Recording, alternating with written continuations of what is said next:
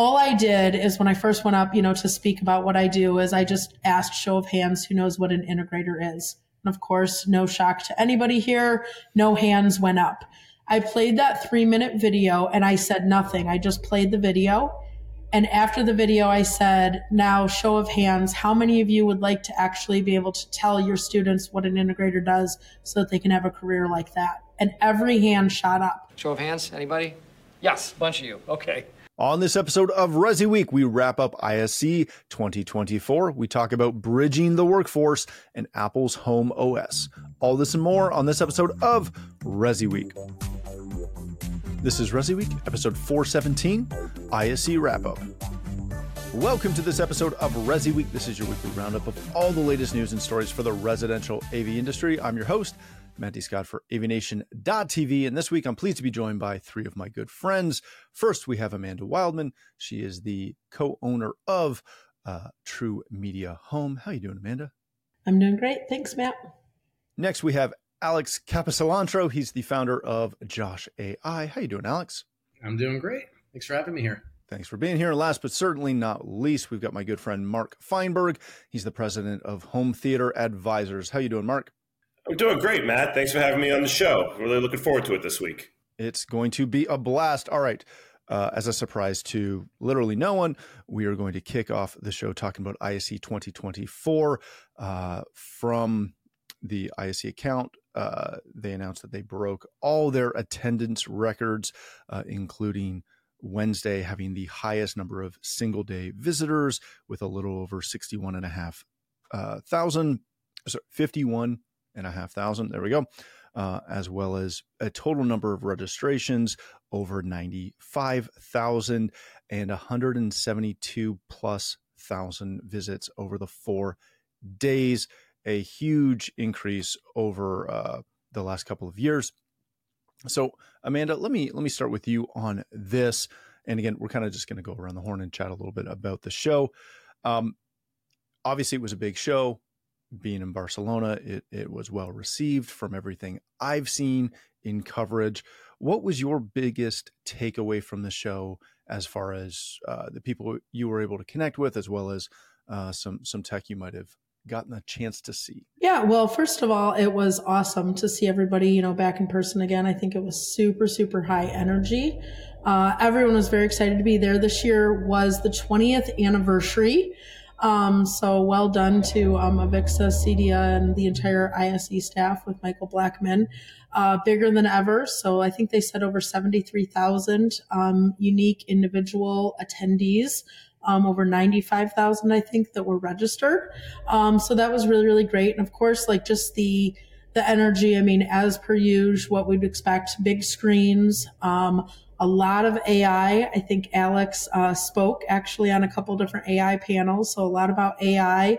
I had an opportunity they had an electric car company of all things there, and they were doing a VR kind of demo of their showroom of their new vehicles. And normally when I've done a lot of the VR before, I kind of get a little tipsy or a little queasy, with all the kind of lag and the movement. It was done really, really well. And you could actually go sit in the car. You could see the dash. It was really, really well done. And it wasn't glitchy, laggy, anything like that. So that was pretty awesome. And then on the Resi side, I do have to say kudos to Cedia for putting together an awesome booth. I really loved their booth this year. It was really great the way that they had it kind of set up for small meeting spaces. They had the podcast and everything there. It was pretty central, just kitty corner from the smart stage. So easy to find people and go ahead and connect, which was awesome. And then new products, as far as that goes, I don't know if you've ever heard of them before. They're not in the US yet because they don't have a UL listing, but there was a keypad company called Zenio. And it was really sweet. I think designers are going to love it because you can actually take a picture of any of your wall coverings or anything like that, exactly where you want to put the keypad.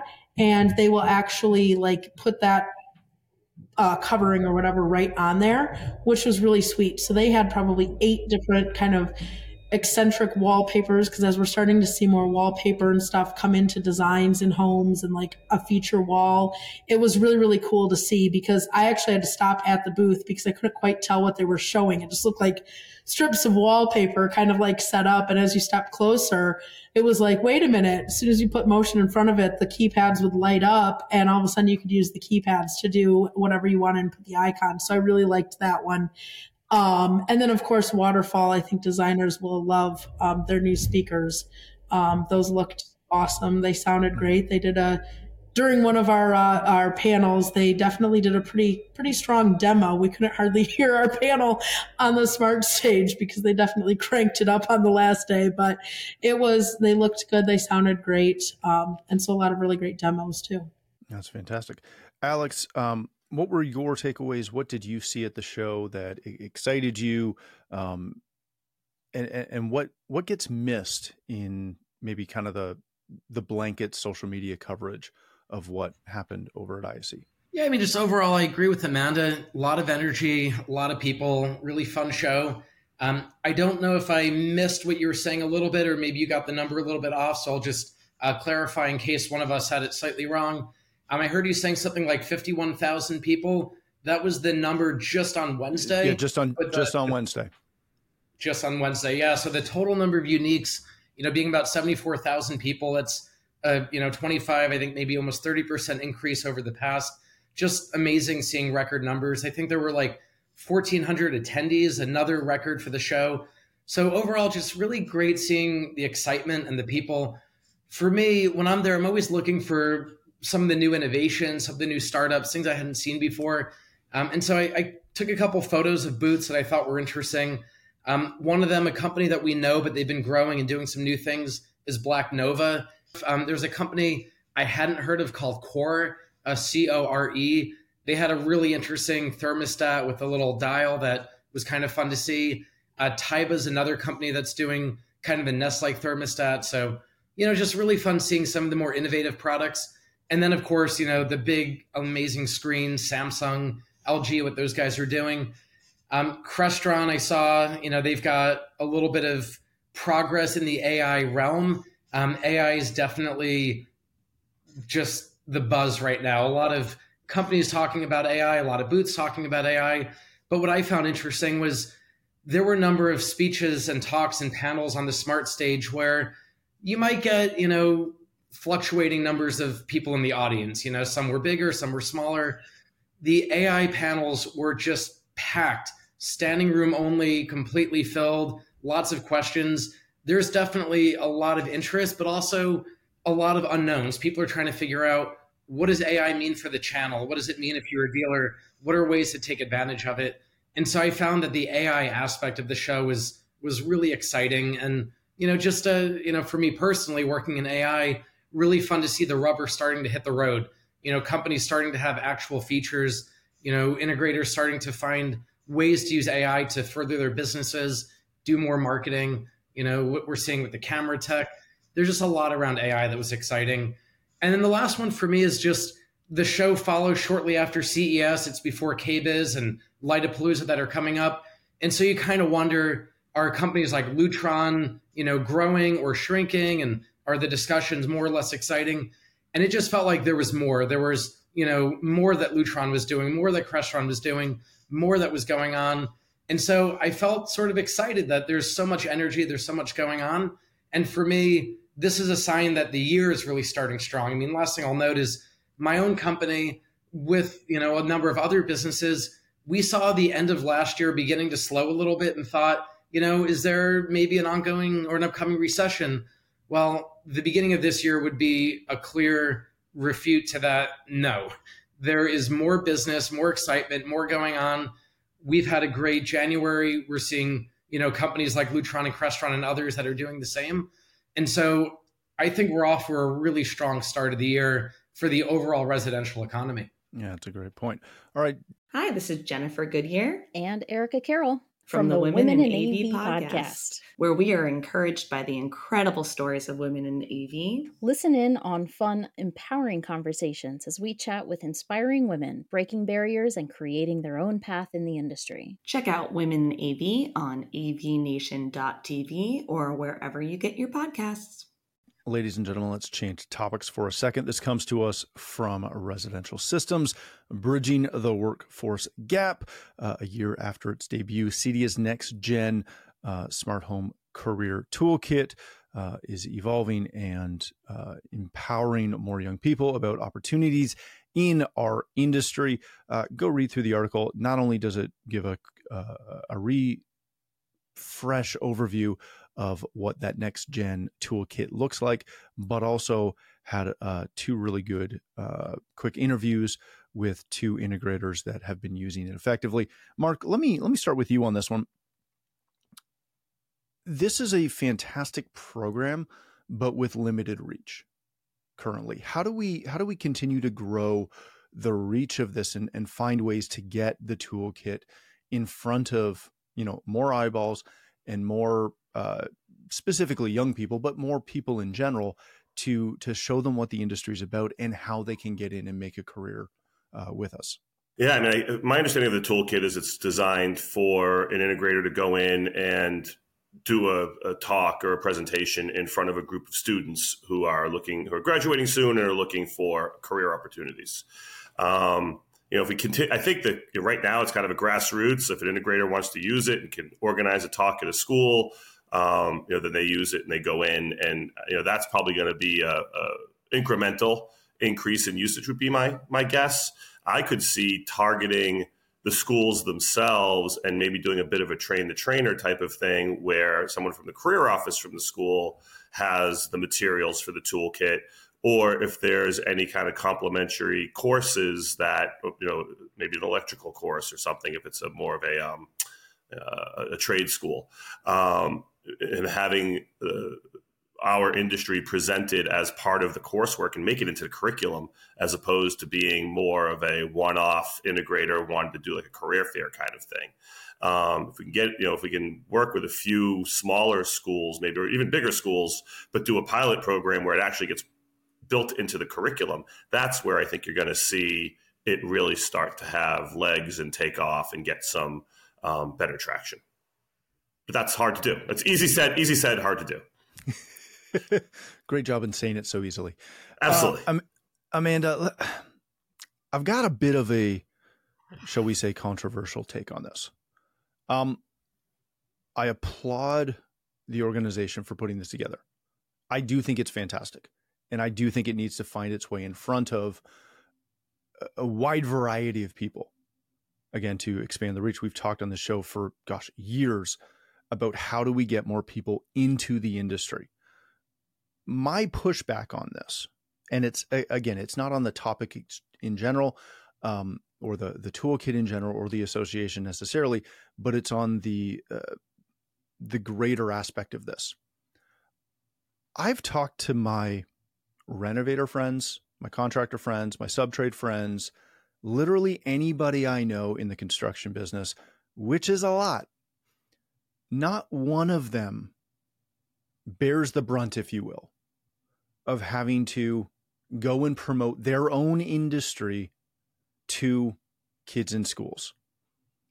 The electricians, that happens in high school. Most high schools have some sort of vocationary program for electricians, for construction, for mechanics.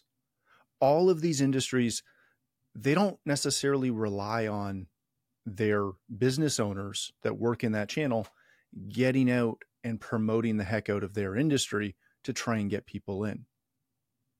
How do we, I know a lot of integrators that honestly don't have the time, won't make the time, and just flatly don't care to get out and try and promote the industry to the level that's required to make this toolkit overly effective. How do we solve that? Okay, well, first, totally agree with you. Most of those other industries, they have their unions and their union representatives who do it. I would say in the last couple of years, and this is actually near and dear to my heart because I have a kid who's going through the same thing. So my son actually is in a lot of the trades programs and stuff at his school. And so I've had the opportunity to see it from both sides, from a parent side of a student, but then also as an integrator. And I think you're right. I mean, for an integrator, it is a heavy lift to go ahead and do, from the beginning. But I would say making sure that you at least have the video available. So even if you can't do something, I would argue that most integrators see a career fair day or something along those lines. So even if you share that video with, the school administrators, it's really, really important to at least get that video out and post it on your own socials periodically. The video is great. The most recent time that I've actually used it, because I've used it quite a few times. I've done it both career fair day. I've used it at kids' schools. We had a Girl Scout day actually where our professional women in building group did a career fair day with kids, with all girls with the Girl Scouts. And so we used it there. But probably my most memorable one was, and this is my favorite because it was a day I got invited to go in on a teacher in service day where they had all the school administrators. And it was a little intimidating when I first went in because it was me, small business with 15 employees. And then there was the electrical union sitting next to me, and then the carpenters union sitting next to me, and then a commercial builder that has over 300 employees sitting next to me. And I was the last person that went up. And all I did is when I first went up, to speak about what I do is I just asked show of hands who knows what an integrator is. And of course, no shock to anybody here, no hands went up. I played that 3-minute video and I said nothing. I just played the video. And after the video, I said, now show of hands, how many of you would like to actually be able to tell your students what an integrator does so that they can have a career like that? And every hand shot up because what we do is so unique and so impressive. We just have to get it out there to people. And so I don't know that there's a perfect solution. I know that CEDIA, Tommy Tabor is working really hard on it. I know the integrators put it out there, but I think I even need to do a better job. I should have it on a regular rotation where once a month or this week, actually February 5th through the 11th is National Apprenticeship Week. So all of us should be posting it and, on our socials and talking about just national apprenticeships and if we have any apprenticeships to offer. So I think it's going to be a combined effort. We don't have a union. And I do think our association is, helping us to get it out there and helping us create the content, but it's going to have to be all hands on deck. We're all going to have to be part of it. Alex, how much of this rests on the association as kind of the big dog in charge now? Yeah, so I think this is a great topic. Full transparency. Amanda and I both serve on the CEDIA board. She is the vice chair. I'm the current chairperson. And so we obviously are very personally invested in the success of CEDIA and trying to help make sure that we can move the industry forward. That being said, I think it's also worth noting what I'm about to say is just my opinion. It's not the opinion of CEDIA. And so, as Alex, the Josh AI CEO, and, just someone who cares about this industry, I think we all see the benefit by attracting more talent, getting the awareness out there, and seeing the overall reach of the residential AV industry growing. If it could all be done through, a union and we as individuals didn't need to do our part, that would be wonderful. But we're really, a younger just trade in general. We're a trade that's rapidly changing, unlike the plumbers and the electricians, where the work they've been doing is not that radically different from the work they would have done, a decade or two ago. We're dealing with constantly evolving software, AI, cybersecurity, issues. There's so much that's changing that I think we all need to be part of the story to make this succeed. With that being said, I think CEDIA's role is really twofold. On the one side, putting out this program is a great way to say to those who have the time, here are tools to better tell the story. You don't need to do this, but if you have the ability, if you have the time, this is going to make your job easier. And then on the other side of the token, CEDIA is starting to do a lot more government advocacy work. And that work with the governments, that's going to help move the needle forward in a way that we have not seen happen in the past. So I do think this is overall good for the industry and really good for, helping to attract the next generation of potential AV workers. That being said, I totally get your point.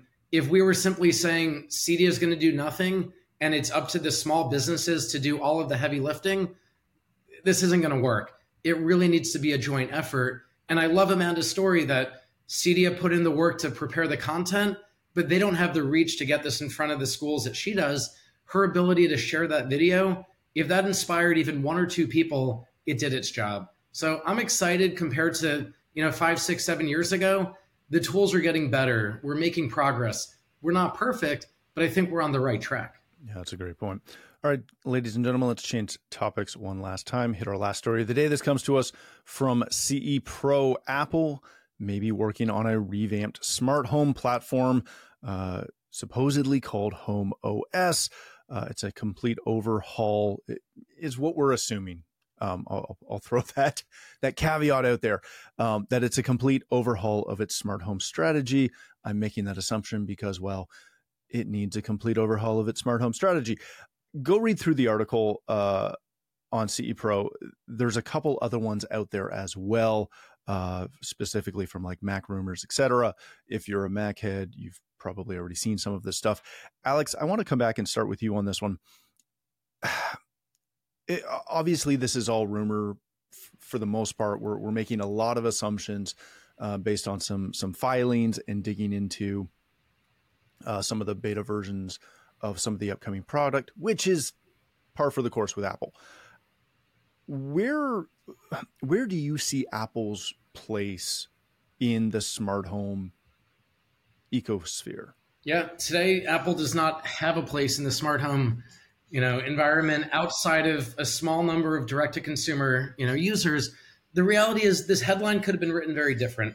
The headline could have been written truthfully as Apple is failing in the smart home, and we hope that maybe they change, because this is all about people wanting Apple to do something different. The reality is Apple has been terrible at making anything of use in the smart home outside of something like an Apple TV, which, look, I love Apple TV. And I think Apple has the capability of doing so much more. And that's what this article is basically saying. We know that Apple has the potential to do something meaningful. The reality, though, is I don't think they're going to get there. I don't think Apple understands the complexities of the way the home works. You have different vendors who make lighting systems and thermostats and TVs and cameras and all these different subsystems. And you need to be willing to play nicely with all of them. And what happens with companies like Apple and Amazon and Google is they want to own the ecosystem, and they're so consumer focused, they don't build optimal systems for integrators. They don't figure out how to make these systems scale in a professional sense. And so is Apple going to have a new HomePod? Probably. Are we going to care? I don't think so. Is it going to have some generative AI, voice control for a better Siri? Absolutely. That one I would put my money on. But will they take any significant market share at improving our lives in the home? I just don't see that happening personally. Yeah, unfortunately for me as a big Apple fan, that's a accurate and hopefully, I don't know, it'll change. Mark, the long-standing joke has been that the smart home has been a side project that Apple just doesn't care about. They have not invested anywhere near the time that they've occasionally alluded to investing into this as a product and as an ecosphere. I know a couple fanboys who fanboy over the HomePod, but let's be fair, it's kind of a piece of junk. I don't know where they're going to go with this. Do you have any high hopes of this at all? I guess the highest hope I have for this is that it is a good DIY solution and gets people more of a taste of the smart home. Because I think, to Alex's point, they're not going to, I don't see them integrating with Somfy and Hunter Douglas and Lutron and for shading and lighting. I don't see them partnering with people well. I don't see them developing their own shading line or lighting dimmer lines. Hopefully it'll give people don't a even taste. Tease that. Someone, Oz will get the idea that he can do it. Don't stop it. Right. So I don't see him doing it. So if people get a little taste of smart home, Sonos has done it. Sonos brought distributed audio to the masses and made it something people, I think, are much more attuned to and ask for now. Lutron Caseta brought more smart lighting into the mix, and now people, then people want to scale up. They come to us. So yeah, I think maybe they'll have somewhat of a DIY solution that the Mac heads will be really into. The challenge is with Apple, when something goes wrong with your Apple account or with an Apple device, it's really hard to get out of it and to get it fixed. That's why the Genius Bar exists, right? I would venture to say a big chunk of the Genius Bar's business is people who can't figure out their Apple ID and how it's working across different devices, and everything's messed up and they've got two different Apple IDs. You can't bring your house into the Genius Bar. So I don't know what they're going to do for that. But again, I don't see it being a challenge to us. I see it being an entry-level DIY product that hopefully gives us a bigger foothold. All right, Amanda, I'll give you the last word on this one.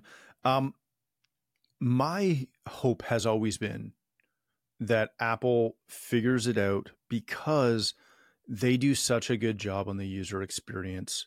Normally, I'm giving them a pass for all current iterations of HomeKit.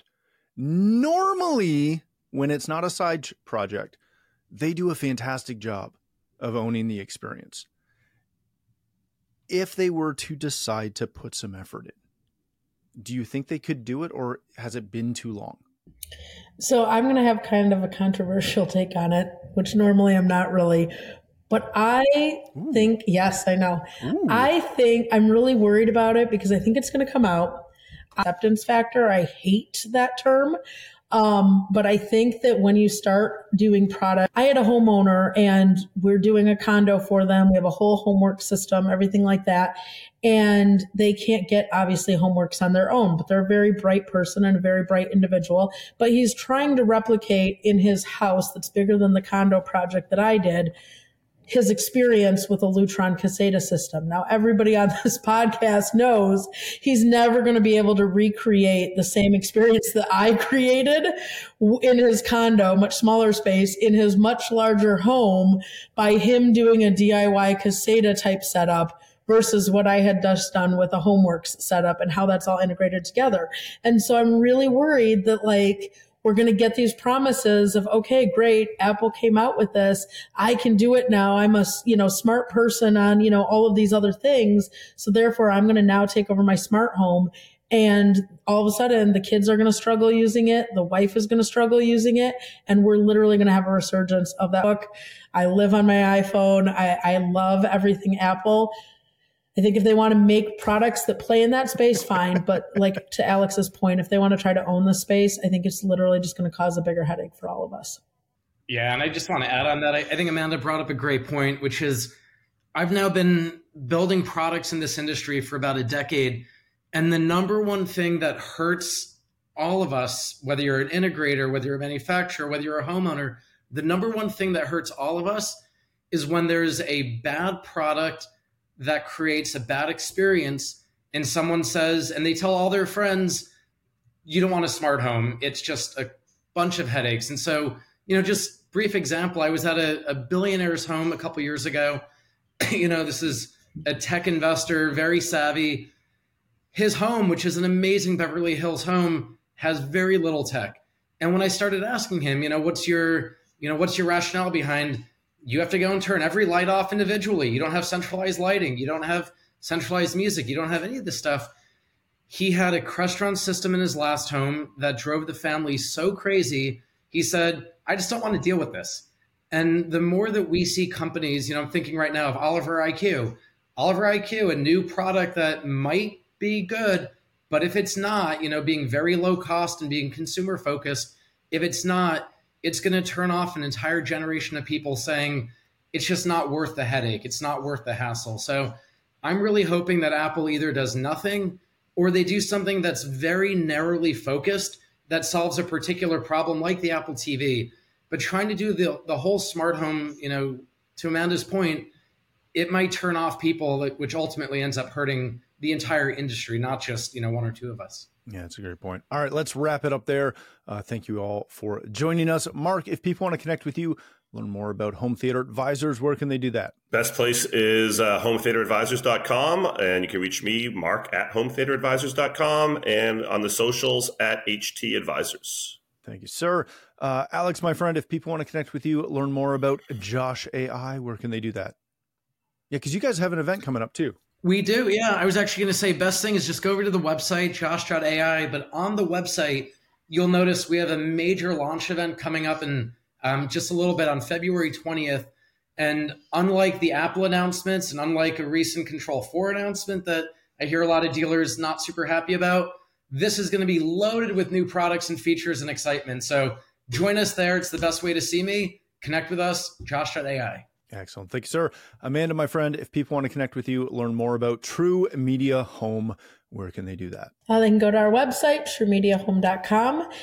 My contact is awildman@truemediahome.com for my email address, or as always, True Media Home on all the socials, Facebook, Instagram, TikTok, all of the above.